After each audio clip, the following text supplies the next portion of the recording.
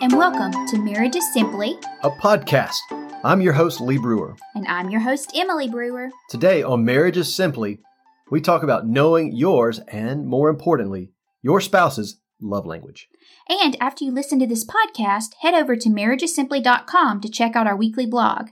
You can also find us at facebook.com/marriageisimply, and you will definitely want to go to our Instagram stories and answer today's poll questions.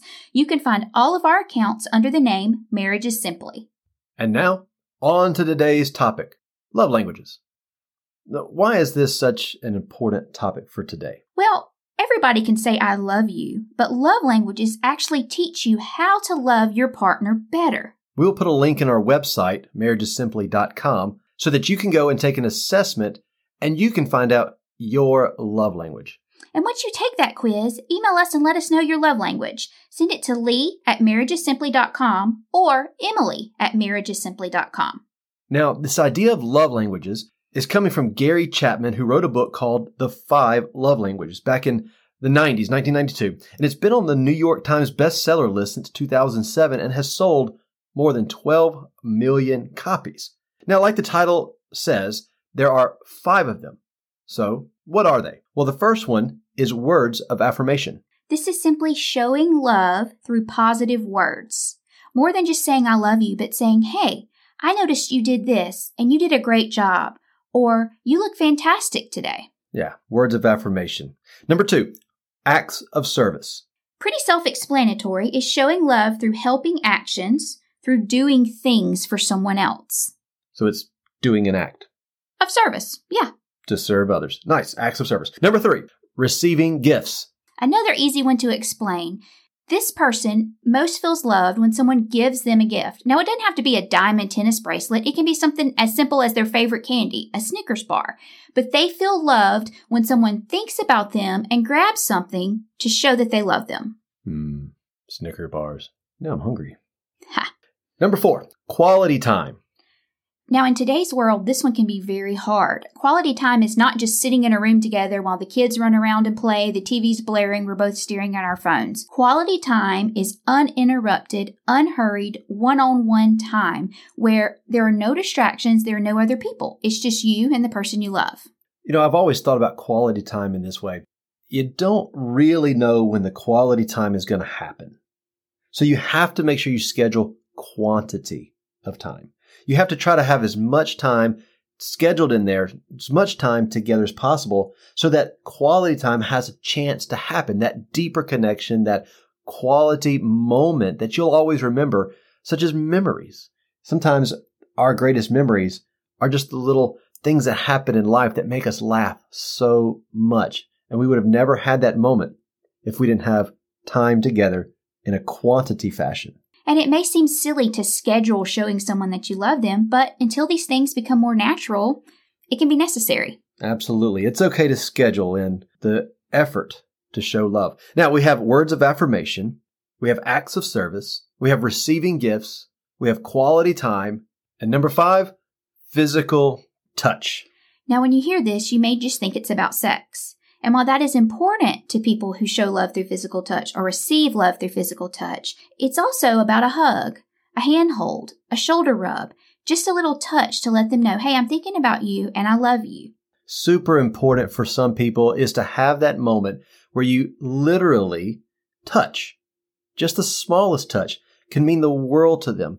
Just like each of these 5 love languages, the one that they connect with the deepest doesn't have to be some grand gesture. It's just the fact that you showed them that love. You just said that kind word. It's just doing something very small for them with an act of service or giving them a small gift. Like she said, it doesn't have to be the diamond bracelet. It just needs to be the thought. You know the phrase, it's the thought that counts? I think that person had it right when it comes to love languages. If you know what love language they have, it's the thought that counts. And these all are important. They're absolutely all needed in a relationship. You need to do all 5. But as you'll see, after you take the quiz, we're drawn to 1 or maybe 2 as our key connectors. And once we figure out what those things are, both in us and in our spouse, then you can take your level of love and appreciation to the next level. And everyone connects with one of these, or maybe 2 of these, deeper than the others. So Emily, let's get down to it. What is your love language? My love language is words of affirmation. I need to hear the good. Now, you can't just go grab a card off the shelf at the grocery store and hand it to me. If it's written, if I'm reading it, it needs to be personalized. This can really be borderline patronizing if you're not careful. If you start to just say things just to be funny and you don't really mean them, well, then it's not going to be effective.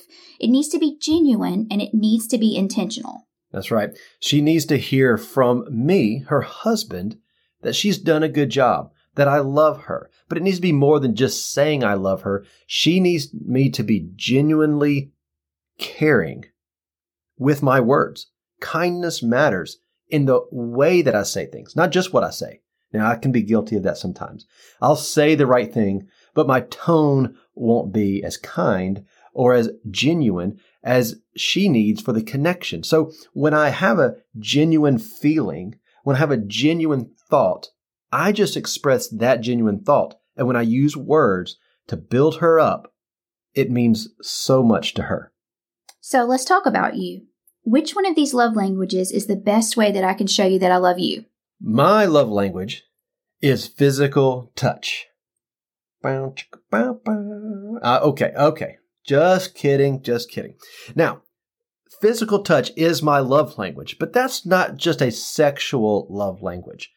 It's literally a connector. It's a spark between me and my wife to say, this is me coming close enough to you to show you I care to be against you. So this could be holding hands. This could be me sitting in a chair and she walks up behind me and just puts her hands on my shoulder. It could be where, if I do something that she appreciates, or if I say something she appreciates, maybe she walks over and just kind of lightly strokes, the back of my head. I just melt. I just melt in her hands when she just gives me that little moment of massage on my neck. Now, this one was kind of hard for me, much like words of affirmation was hard for Lee. I have to be intentional about it. I have to think about it. Now, that doesn't mean I don't love Lee. That just means I don't always think about, let me go hug him. Let me go hold his hand. I have to be intentional. I know we keep saying that word over and over again, but the more you practice, the easier it becomes, the more you think about it. We're living in a time where we have to quarantine, where we have to be 6 feet apart. We have to be in this environment of a pandemic.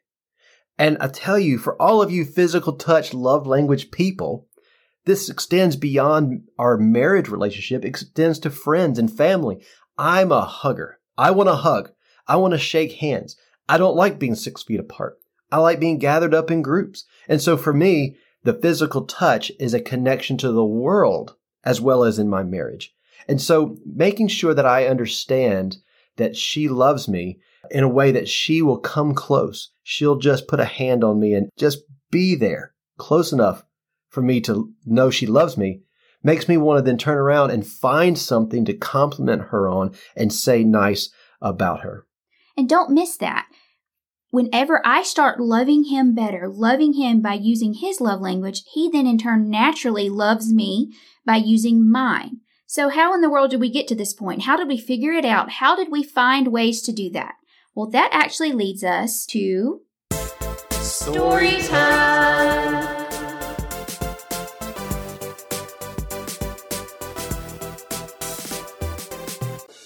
So a couple of years ago, I was trying to figure out how to show her love, how to connect with her on a deeper level in our marriage. And when we found out what our love languages were, I could narrow it down to words of affirmation. Okay, so how do I give her words of affirmation? Now, would you like to guess what I am not good at? Of all 5 love languages, what do you think I would probably be worst at?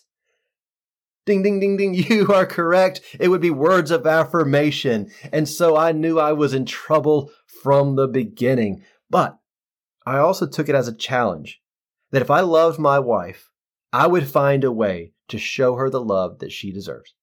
And so what I did is I came up with this idea around Christmas time that I would show her love on the 25th of every month by giving her not just a gift at Christmas. I would give her a gift every month. So I introduced the 12 months of Christmas. But now remember, her love language is not receiving gifts. Now, she appreciates a good gift, but that's not where our marriage connects. Our marriage connects with words of affirmation from me to her.